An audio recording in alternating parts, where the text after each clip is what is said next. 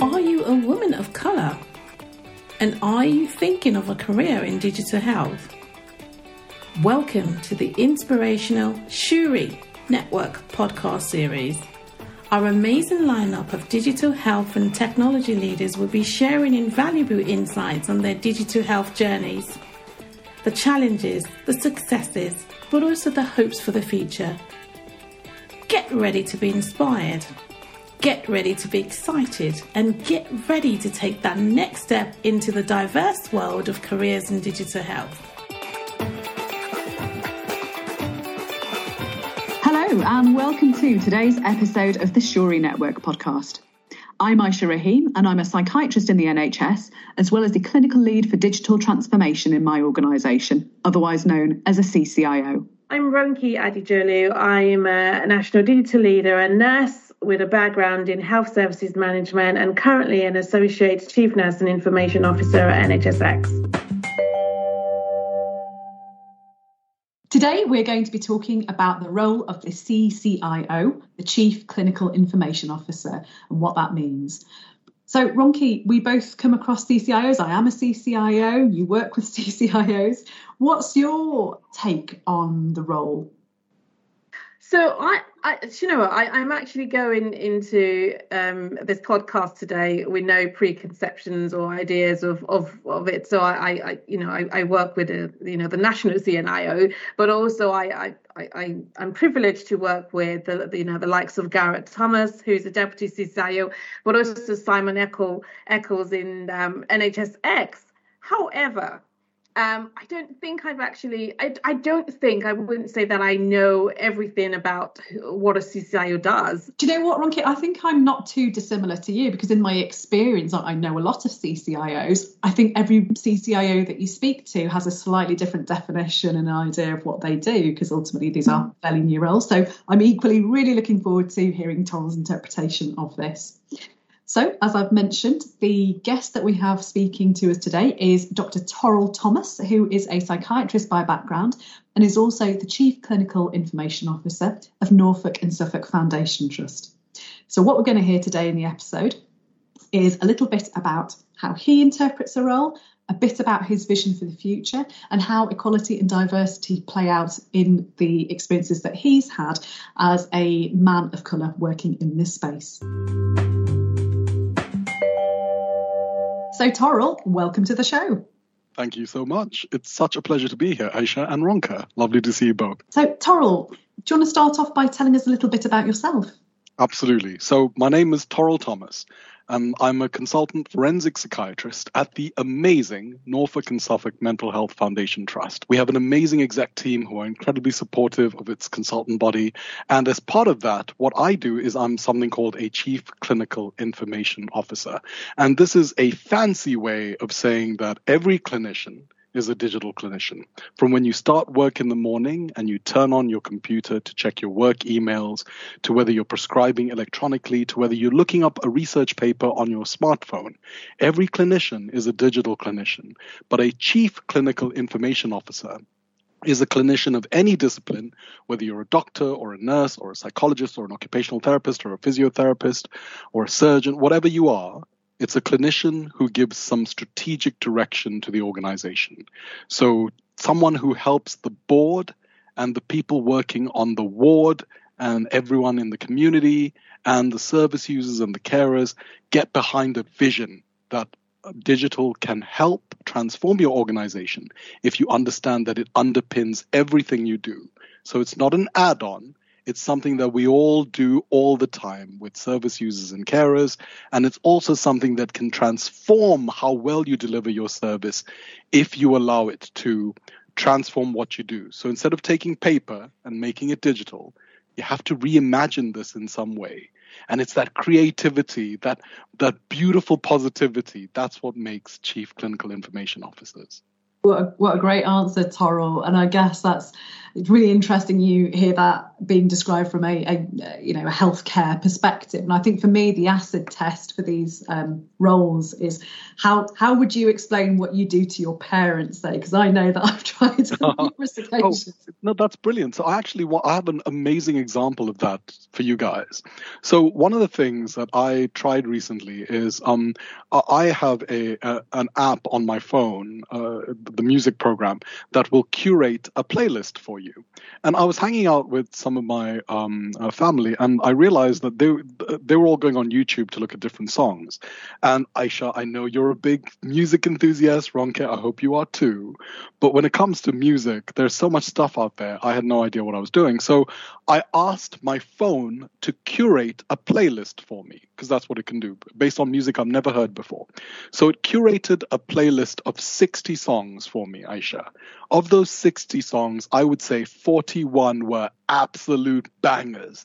And the other 19 I wasn't really sure about because I didn't have time to listen to them all. But the fact that my phone could work out from the millions of songs out there, and these are bands I've never heard of before in my life, from the millions of songs out there, what is the signal that I would be interested in as opposed to the noise, shows me how integral digital is. There is a fantastic cardiologist in America called Eric Topol, and Eric says there are two kinds of clinicians of the present, not just the future.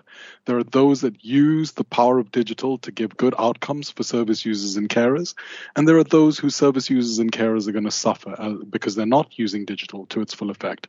This system was able to look through 1 billion songs and pick 61 songs that I would love based on my choices. Something that would take me years to do, it did in exactly 10 seconds to compile the playlist.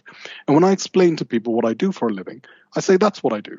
So we can't look at all the millions of songs in the world, but we can get a computer program to do it as long as it is safe and good and doesn't add extra burden. So for me, all it took was me pressing one button and it did it itself. If it required me going in and entering tons of data like we often get asked to do day in, day out, only for it to then chug out 10 songs, 3 of which I like, 7 of which I can't stand, the value proposition would be horrible. Instead, with a single click in less than a second, it provided me 60 new bands that I've never heard of before, and it made my life better. And that's what digital should do with everything. It should improve and make life better. And if it doesn't reduce time, it should improve safety and quality. I don't think I've ever heard the role of a CCIO being explained in that way. And I'm sure our audience would be delighted to hear the example, the music example that you stated. I was just sort of wondering, people hear about the acronym, the CCIO. What is it that what does a typical day look like for you as a CCIO? One of the amazing things about having the word C in there is that you are a clinician first and foremost. Most of us do other things. I mean, you can't be a clinician in the National Health Service and only really do a 9 to 5. So we might do some teaching, or we might do some research, or we might do some quality improvement. The C part is the important part. I'm a medium secure consultant in the best medium secure unit in the country. We were inadequate a few years ago, but we all got together and we decided that actually what matters most to us is recovery. And we need to do things that will help with recovery. So I'm really lucky that I work in an organization in which our board is so accessible and which everyone really wants to work together as a team. One of the nice things about working in a semi-rural organization is that I see my board on an almost daily basis, even if I wasn't the CCIO. And I get to hang out with so many different people from across my organization, and we share the same values, which are working positively, respectfully, and together. And that really underpins for me what the digital agenda is from my perspective, because my day-to-day is I work with 17 amazing medium secure men in my unit, along with a fabulous colleague, Trevor, and our other colleagues, our nurses, our psychologists, our OTs, and more. But amongst all of this clinical work that I do that I really enjoy, I also, in between the work, and Aisha will tell you that sometimes I do it simultaneously. Sometimes you have to do 2 or 3 things at once. Sometimes you have to just to make sure that everything gets the attention it requires. I also do everything from something as minute as looking at a form that's going to be put into our electronic patient record to make sure it's not adding extra burden to staff or service users, or that it's providing some value through quality and safety. Or I'll be in a board meeting where I'll be discussing the digital framework that we want to use. We're currently working on our clinical framework, and every year we're going to do a clinical refresh, and digital underpins all of that. So it's important that I'm there when they start doing these clinical discussions, because digital is never the fifth stream. It's never the subgroup. Digital is everything. So whatever it is you want to do. So we have 5 groups, for example, in terms of pathways of work that we're looking at for improvement. And there's not a single pathway. So this is just our digital framework in my organization. There's not a single one of these pathways that isn't completely underpinned by human beings and by digital. So a normal day for me will be, I come into work. Before I go into work, I check my emails. There's usually at least 100. So after I deal with my emails, I do my clinical work first. My organization is so amazing that when I went for my job interview, I explained that my clinical work has to take priority over everything else. And they are incredibly supportive. Norfolk and Suffolk are fantastic about this. So my clinical work takes priority. So I start doing my clinical work. I do the thing I love the most, which is I go onto the ward and I see my guys. And we hang out together, and I check how the treatments are going. And we do feedback scores together. We do all kinds of recovery-based things. And then once my clinical work is complete, I go and do either meetings, I chair different groups, I do stuff with the integrated care systems board, I do stuff with the clinical safety officers. We have a WhatsApp group, it's very informal.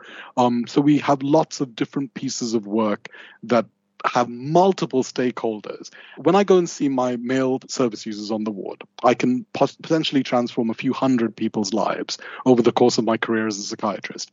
But as a chief clinical information officer, when we put in our electronic patient record, when we put in our electronic prescribing, as a group, we are transforming care for potentially thousands, if not tens of thousands of people. And it's an amazing responsibility and a true joy. A true joy, Ronka. I know you work across, a spectrum of clinical professionals.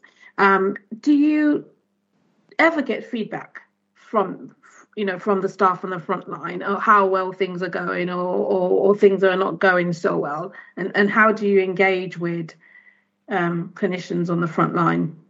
Oh, well, we actually have a very practical, if slightly downbeat story about this that I think is echoed in trusts across the country. One of the difficulties with the way things can sometimes happen with clinicians is we forget that there are people behind every story. So sometimes, for example, when you look at your electronic patient record or you look at your electronic prescribing, you forget that there's a human being keeping the system up and running. But something that I find is a big part of my role is helping maintain positivity. So because I'm a clinician, I hear from clinicians all the time, and I go and meet with them. And we have some of the programs of work that I'm doing is involving something that the whole world is struggling with, which is clinical engagement. So unsurprisingly, if someone wants to do a presentation, they will normally put it on during Monday to Friday, 9 to 5. They might do it as a webinar, they might do it as a podcast, they might do whatever. But no clinician is going to come to that because they're at work. A band 5 nurse is not going to be going, well, I better just stop doing what I'm doing with my service user, turn on my laptop and join a thing. So part of what I do is I try and engage people in different ways. It's really hard though, Ronka, because we all have email fatigue. With the pandemic, it's so hard to do what we love doing, which is sitting down with someone over cake and coffee and saying, what's going on? But we get feedback in multiple ways. So we get feedback electronically. I get feedback by meeting people. People now know me so well that they just send me an email, and that usually sparks a discussion. And actually, I had an email this morning that reminded me how far things have come now that we have a CCIO in post. 5 years ago when I started, I would get really unusual emails saying things like, I really think we should do X. And X would be some futuristic thing that comes out of Minority Report with Tom Cruise. And I thought, that's amazing, but I don't think we can make that happen in the next 5 years. Now people get hold of me and they say, I noticed that this thing is going on. And actually, if we do something this way, it might make things more efficient. What do you think? And I go, well, actually, it turns out there's a product that can do just that for you. We were looking to roll it out. how would you guys feel about being our test ward or our test group? And one of the biggest things I've learned, Ronka, is that if you go to other positive people and you say, do you want to try something new that's going to improve things for service users or yourself? They always give you a resounding yes, as long as you're open and transparent with them about the limitations of it. That's really important. So a big part of being a clinical information officer or a chief clinical information officer is being realistic. And when people say, I would like to spend 20 million pounds on this thing because I saw it on the internet and it looks cool, sometimes part of your job is to say, that's nice and shiny, but it's really expensive and it's not going to improve quality or safety. So why don't we try doing something else instead? And the biggest piece of advice I can give to someone, if you want to improve digital in your area, which is something we should all be doing anyway, is go to your ICT team or your IT team with an open mind and an open heart. Know that these are human beings who have the same goal you have, which is to improve things for service users and carers. And if you treat each other with compassion and respect, and you don't go there with a solution, so you don't turn up saying, I would like this product, please. So you go there saying, this is a difficulty people have brought up. What kinds of ideas can we work on to come to something that will improve things for everyone? You will be amazed how good it is. I'm going to change tack just slightly, and I was going to ask you about technical skills because, you know, we're all working in the digital health space, and some of us, we come from a clinical background. How technical do you think you need to be in order to do a CCIO job effectively? So listeners, here's the amazing news about this topic. You need no technical ability whatsoever. If you're able to wake up in the morning and use a smartphone, that is the entire level of ability that you require. Now, Aisha and Ronka will know that there are CCIOs we run into who could probably program and hack their way into NASA if they wanted to. This is not the majority. So the short, sweet answer to your question, Aisha, is you need zero technical ability whatsoever. It helps if you know how to use email. It helps if you can use your smartphone. But if you don't, come find me. I'll show you how to do both. Or I'll show you what YouTube is. You don't need any skills in that area. All you need is to be a clinician. That is the only important thing, to be a clinical information officer. Yeah, no, I think a lot of what you say resonates with me as an equally non-technical CCIO.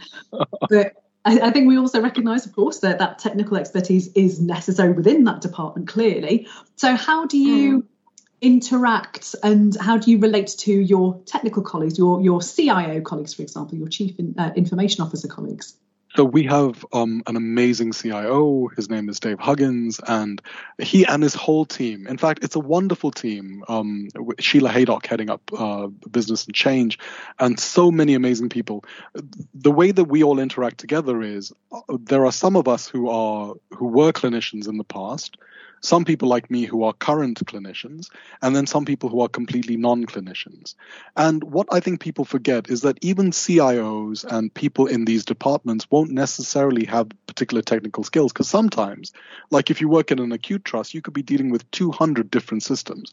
There's no way one person would have the technical expertise for all of it. So what do? We consult in, we get in experts, but mainly we just give a strategic framework for what we would like to see. Often I find that what I'm doing with the more technical people in our team is they are reluctant to do something because they think it'll lead to patient harm. And some of the most sensible things I can do is say, actually, this will not lead to any harm whatsoever because this is how a clinician does it. And this is the workaround that we use. And then they can see how they can modify that to make it better. So no technical expertise is needed.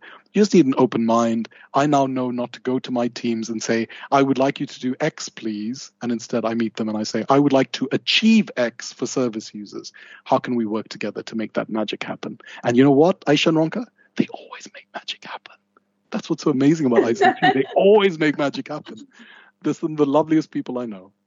That's awesome. And I really like what you're saying about starting with the problem rather than imposing a predetermined solution to try and get to where you want to go, because I guess that opens your mind, doesn't it, to the possibilities. Absolutely. Yeah, and there was something that I picked up on what you said, and I think I always, I'm always involved in discussions around digital, because I think personally that sometimes I think the word digital is overused. And when I talk to people, and I say to them that I think it's about being innovative and being creative, and looking at a problem and trying to find the solution. Where do you think are the biggest opportunities for transforming healthcare right now? And also, how and where do you think our healthcare professionals, where do you think the biggest opportunities are for them right now? There is no barrier whatsoever to what you would like to do.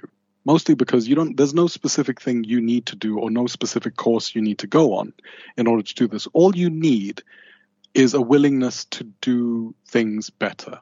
That's it. So all you need to have is just a willingness to make life better for people. That's it. And I would strongly say that every single person who signs up to be a clinician has already started. So it's a battle you've already won, because all of you listening already want to make life better for people. That's why you're listening to this podcast, because you want to know how you can make things better. So you don't have to be a chief clinical information officer. If you can get yourself some kind of digital fellowship, like I'm not sure if the Topol fellowship is still running, but there's if you Google digital fellowships, there's often programs that are running. If you find the chief clinical information officer in your organization, they will often be super desperate to talk to you and really glad that you made contact. But B, they will also know about local things. So I know all the stuff that's going on in my ICS that's available to anyone. So anyone who's listening who wants to come work in Norfolk and Suffolk, come find me. I'll tell you all the cool things you can do. So the ICS being? The integrated care system. An integrated care system is a very fancy way of saying all of the different people who are in your local patch get together and agree that you want to make life easier for patients, service users, carers, make them the sole focus of what you guys all do. And if there's a way that you can get health information into people's hands, preferably into their smartphones, then why wouldn't you want to do something like that? So if you can do this in a way that, if you are interested, that is the first thing. There's lots of online stuff. There are some amazing people to follow on Twitter. If you follow Aisha Rahim as a start, she actually, if you take a look at her followers, you will see, Ronka, I bet you're on Twitter too. You will immediately see all the people she follows. Follow them. They're amazing. NHSX is a great Twitter follower to have. If you go onto Twitter, you will find a ton of resource, but they're also trying to put something that Aisha and I have both been on. Ronka, I'm not sure if you went on this, the NHS Digital Academy? No, I'm on the Topol Digital Fellowship. You'd be pleased to know. Brilliant. Okay, so the Topol Fellowship is that guy that I was telling you guys about, Eric Topol, the cardiologist in America. Aisha and Ronke are understandably nodding along. But for you listeners, Eric Topol is cool. Follow him on Twitter. He's amazing. Really great stuff about COVID. But in terms of what you need to do, you don't need to do anything. But if you go online and just type NHS Digital Academy, the amazing. So basically, Aisha and I were given a 1-year crash course that transformed our lives and hooked us up with a bunch of friends that have changed our whole worlds. And they're actually doing a 4th and a 5th cohort. And I hope you guys who listen will consider applying. But even if you don't get in, these resources are going to be available for free online, so you can check them out. But if you go and meet your CCIO, and there should be one in every organization, they will actually, I know Aisha's got her special set of stuff she sends people. I have a special set of stuff I send people when they're interested. We will show you the stuff you want to do. But just the fact that you're interested already fills our heart with joy and love. And we can't wait to meet you and show you how you can transform care. It's going to be amazing. Come meet. As the years go on, there are more and more resources out there, but you've been doing this for 5 years, Tom. So I was really interested in how you even came to be appointed. What route did you take up to be where you are now? There are 2 big things. If you guys who are listening want to go to 2 things in the year, go to a thing called Rewired, which is where all the CCIOs hang out. And it's an amazing place to see new health technology, and go to the Health Expo, HET, because again, you will see amazing people like Ronka and Aisha doing roundtables, telling you what's hot, what's cutting edge. Every year there are more resources. So if you guys just go and find the Chief Clinical Information Officer in your organization, they will have some cool things to read. But if there's one thing, dear listeners, I recommend you read, just Google Atul Gawande, New York, just Atul Gawande, Why Doctors Hate Their Computers. The best, funniest, most uplifting piece you will ever read in your life. Oh, this is such an exhilarating conversation, Toril. Thank you so much. But I do have one question. What, in your view, are the biggest barriers for women of colour looking to either move into a digital health role or move up the ladder or indeed become a CCIO? I would answer this question in two parts. So the first part is they both relate to culture, but the first part is about being a person of colour and putting yourself forward. And so I'm not going to presume to speak to each person's individual experience, but there's lots of research around this. There's lots of great initiatives to try and improve helping people of colour progress in the NHS. And although Ronke, you and I have just met tonight, I've known Aisha for a little while, and I think our personalities are such that we would always push ourselves forward because that's just who we are as people. But I think part of that comes with a responsibility of allyship, that we should then, because of the positions that we occupy, be mentors for people who wish to do the same. And one of the things I know Aisha and I are trying very hard to do is to open up these avenues to other people who didn't traditionally see this as something they could do. Because when you start your training, you're told you can be an academic, a researcher, a teacher. You're not told that you can do digital and you can do it as something that can give transformational care, something that builds on quality improvement. So I think part of it is the education aspect. So helping people of color understand that this role is there. It might not be a traditional role in that sense. And the people who get into it do tend to be geeky guys who like to code. But it's open, and every single person who's a clinician is a digital clinician. So that's the first bit. The second bit is a far more complicated question about women in these roles.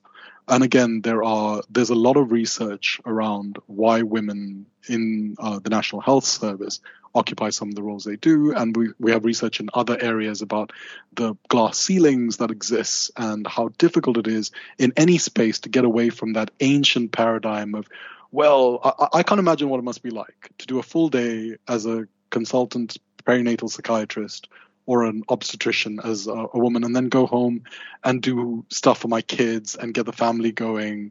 I mean, if I came home and I saw my husband sitting with his feet up going, "What's for dinner?" I would say reservations as I pulled out my phone and said, "Let's order something," because I'm tired. I can't cook. So I think there's some real barriers that need breaking there. But I think the biggest one is culture. We need to find a way to encourage positive allyship in a way that isn't patronizing, but also in a way that helps people understand that having diversity, yeah, it is hard, and it does require a lot of thinking to be as inclusive as possible. But the one thing that I would say when asked this question is something a service user said to me that I find so beautiful. We were in a meeting, and we were trying to look at a way that we could improve clinicians learning about physical health. And one of the weird ideas I'd come up with was that we do some kind of role play and then we tape it and we create it as a little YouTube video. I mean, I was pulling at straws. And eventually I got to go to a really big meeting with service users. And I made this pitch for this idea that we discussed in lots of tiny little meetings. And a service user looked at me and said, "Well, if this is something you want service users to be involved in, why didn't you ask me from the very beginning?" And it got me thinking. I mean, I had come up with these ideas without even just going to the men and women that I look after on the ward and saying, what would you guys do if you wanted your doctors to have a better understanding of physical health? If you don't think about these things, the person who's going to be using it right from the outset, then it just becomes tokenistic. So everything we do to try and encourage women and women of color and men of color to come into these roles has to be from the very outset. It can't be something that you tack on. Just like digital can't be tacked on. It has to be at the core of what we do. But yeah, some of it just requires a little bit of being bullshit. And I know we've talked about how, being the only person of colour in a meeting is a very frequent experience for us working in digital. Oh, absolutely. Yeah. And for me, it's something I find very freeing, genuinely, because once you get that elephant out of the room, once you own it and once you raise it, people can see that it's okay for you to talk about it. I think one of the problems with race is that everyone, even people of color, struggle to talk about race because you don't want to talk about other races. You don't want to talk about other genders. You don't want to misgender someone. You don't want to other someone. And as people working in mental health, we are so acutely aware of how excluded and stigmatized our service users feel. And we don't want that for anybody. And I think the moment someone sees that you are comfortable with this, it lets them know that it's okay for them to talk. At the same time, I would say it's not our job to train everyone up to be culturally and emotionally and, whatever, sensitive. I don't come to work every day to make everyone else aware. That's not why I'm there. I have my actual job to do. But at the same time, I want people to be comfortable discussing things like race and gender, because it is an important part of the work we do. And if our clinicians, so if our CCIOs don't represent the service users we look after, then what kind of horrible service are we providing our service users? We need diversity. It brings fabulousness. I have another question I need to ask you. Do you think it's time to change the narrative when it comes to CCIOs and professions? I've seen a lot of CCIO job descriptions, that only asks for doctors, we never see CCIOs who are willing to take on nurses or create opportunities for people from allied health professional background. So is it time to change that for CCIOs to really start to change the narrative on and broaden the spectrum a little bit? Ronke, I think that is a really easy question to answer. One of the reasons I like psychiatry so much is because we as mental health are the pioneers of multidisciplinary working. So for me, it doesn't really matter. So I told you the C part is the clinician. So it doesn't matter who that clinician is. But to have that C clinician working in a single discipline is a nonsense. So what you need is whatever team you have in your service, that is the same representation you need at a strategic level. But every single person is a CCIO in their own right. They might not be the chief clinical information officer, but they're a clinical information officer. When it comes to the chief or the associate or whatever else, it doesn't matter who the chief is. As long as they have a vision and they're able to communicate that vision effectively from board to ward, that's all that matters. They have to be a digital leader, an absolute powerhouse of positivity, because they're going to be carrying that strategically for your organization. But the people around them need to be of different disciplines. You can't just have a group of nurses, a group of doctors, a group of pharmacists. You have to have everyone. Whoever the chief is doesn't matter. Hopefully the chief will rotate. I can't wait until we have rotating chief clinical information officers. I think that would be the best. But you need to have everyone. So an organization that just has one, or worse, where the medical director is also the CCIO, like it's possible to do those two jobs together. I don't think so. Those are sick organizations that I would not be working in. An organization that's healthy, that wants to grow, that wants to help its entire service user base and carers is an organization that recognizes the value of digital, makes it a part of your job description that we all do digital, will not allow even the chief executive to shrug their shoulders and go, I don't do digital. So sometimes when I hear my board say things like, I'm not sure I'm very confident with digital, I tell them, actually, you are, because look at what you did here. Look at what you did. You don't have to be a coder. But the fact that you're able to recognize this or do Y or whatever else means you get digital, and that's important. I've got my final question for you here, and it partly leads on from what you were saying. I was interested in your thoughts about what the CCIO might look like in 5 years' time. Do you have ideas about how things might evolve going forward? Absolutely. So one of my biggest hopes is that we will start, in fact, I made a pitch to our local medical school about this, so I think it's already happening.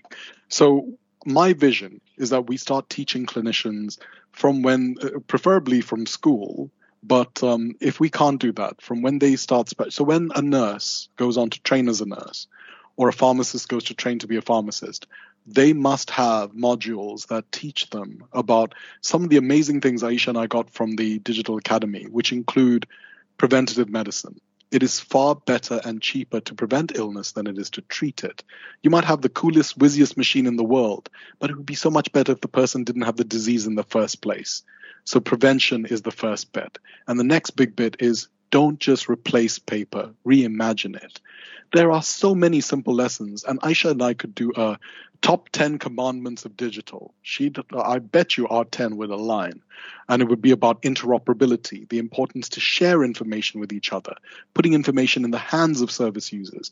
But if we can get these key concepts in when people are training to be clinicians, then in 5 years' time, there would be no discussion about who is a CCIO. because the CCIO would be all of us and would be a big part of why our service is so groundbreaking. So we need big T transformation. And the only way we can do that is if we put this into people's training right from the get-go. So in 5 years' time, my hope is that we are doing this as a part of core curriculum for every clinician, and no one will ever ask what a CCIO is, because they'll all say, I can't wait to be CCIO next year because it's good. I have an amazing vision for the year. And then the following year, someone else is going to be CCIO, and this is what they're going to focus on that year. And the diversity that we bring and the transformation we bring for service users and carers is going to rock the NHS and make it even better than it already is. Toril, thank you so much for your time and your wisdom. We've really enjoyed speaking to you today. If people do want to know more about working in Norwich or Norfolk, or they want to see what you're up to, how could they get in contact with you? Well, even if you're not in the local area, I would encourage you to check us out on Twitter. So all of us are on Twitter. So I'm toril.thomas@nsft.nhs.uk. But I'm also probably the only Toril Thomas in the country, so I'm very easy to find. Come find me. Come to Norfolk and Suffolk. Come be part of our amazing transformation. We're doing so many amazing things, and we're looking for people to join us. So please do reach out. Ooh, Aisha, I don't know how you felt with that podcast, but I found it extremely exhilarating, and it's an incredible insight by Dr. Toril Thomas, and I don't know, I have goose sort of bumps on my my skin. It's just pretty amazing to listen to him speak about digital health, and there were just so many things, so many themes, and that I'm still thinking, where do I start? I need to go back and listen to this podcast one more time. Definitely. I think it's one of those things that you can listen to this several times and you'll pick up something new every single time that you listen to it. I mean, just the amount of energy that Toril has, I feel so motivated and energized now about the profession that we work in and the space that we work in. I think if I was to pick out something that really spoke to me, it's around the fact that this is a multidisciplinary profession. And although I guess traditionally a lot of doctors have been CCIOs, actually that's not the world that we work in, and we need to sort of expand the different professional groups, the other clinical groups that take up these CCIO roles. So I really hope that we can see more of that in the future.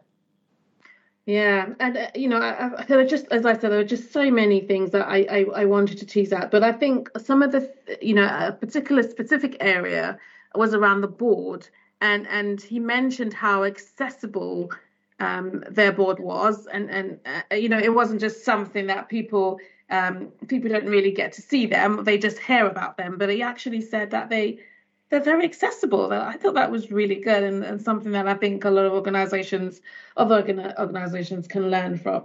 But also I think he emphasized digital isn't a thing, it's a culture shift, isn't it? It's transformative. It's digital it can be done by all of us. It's not down to a CEO or CCIO or CIO or CNIO. It is down to all of us, and it's about getting that mindset, being innovative, being creative, and that's what I got from it. And I'm sure I'll go back and listen to this over and over again, and come back with all sorts of things that he said.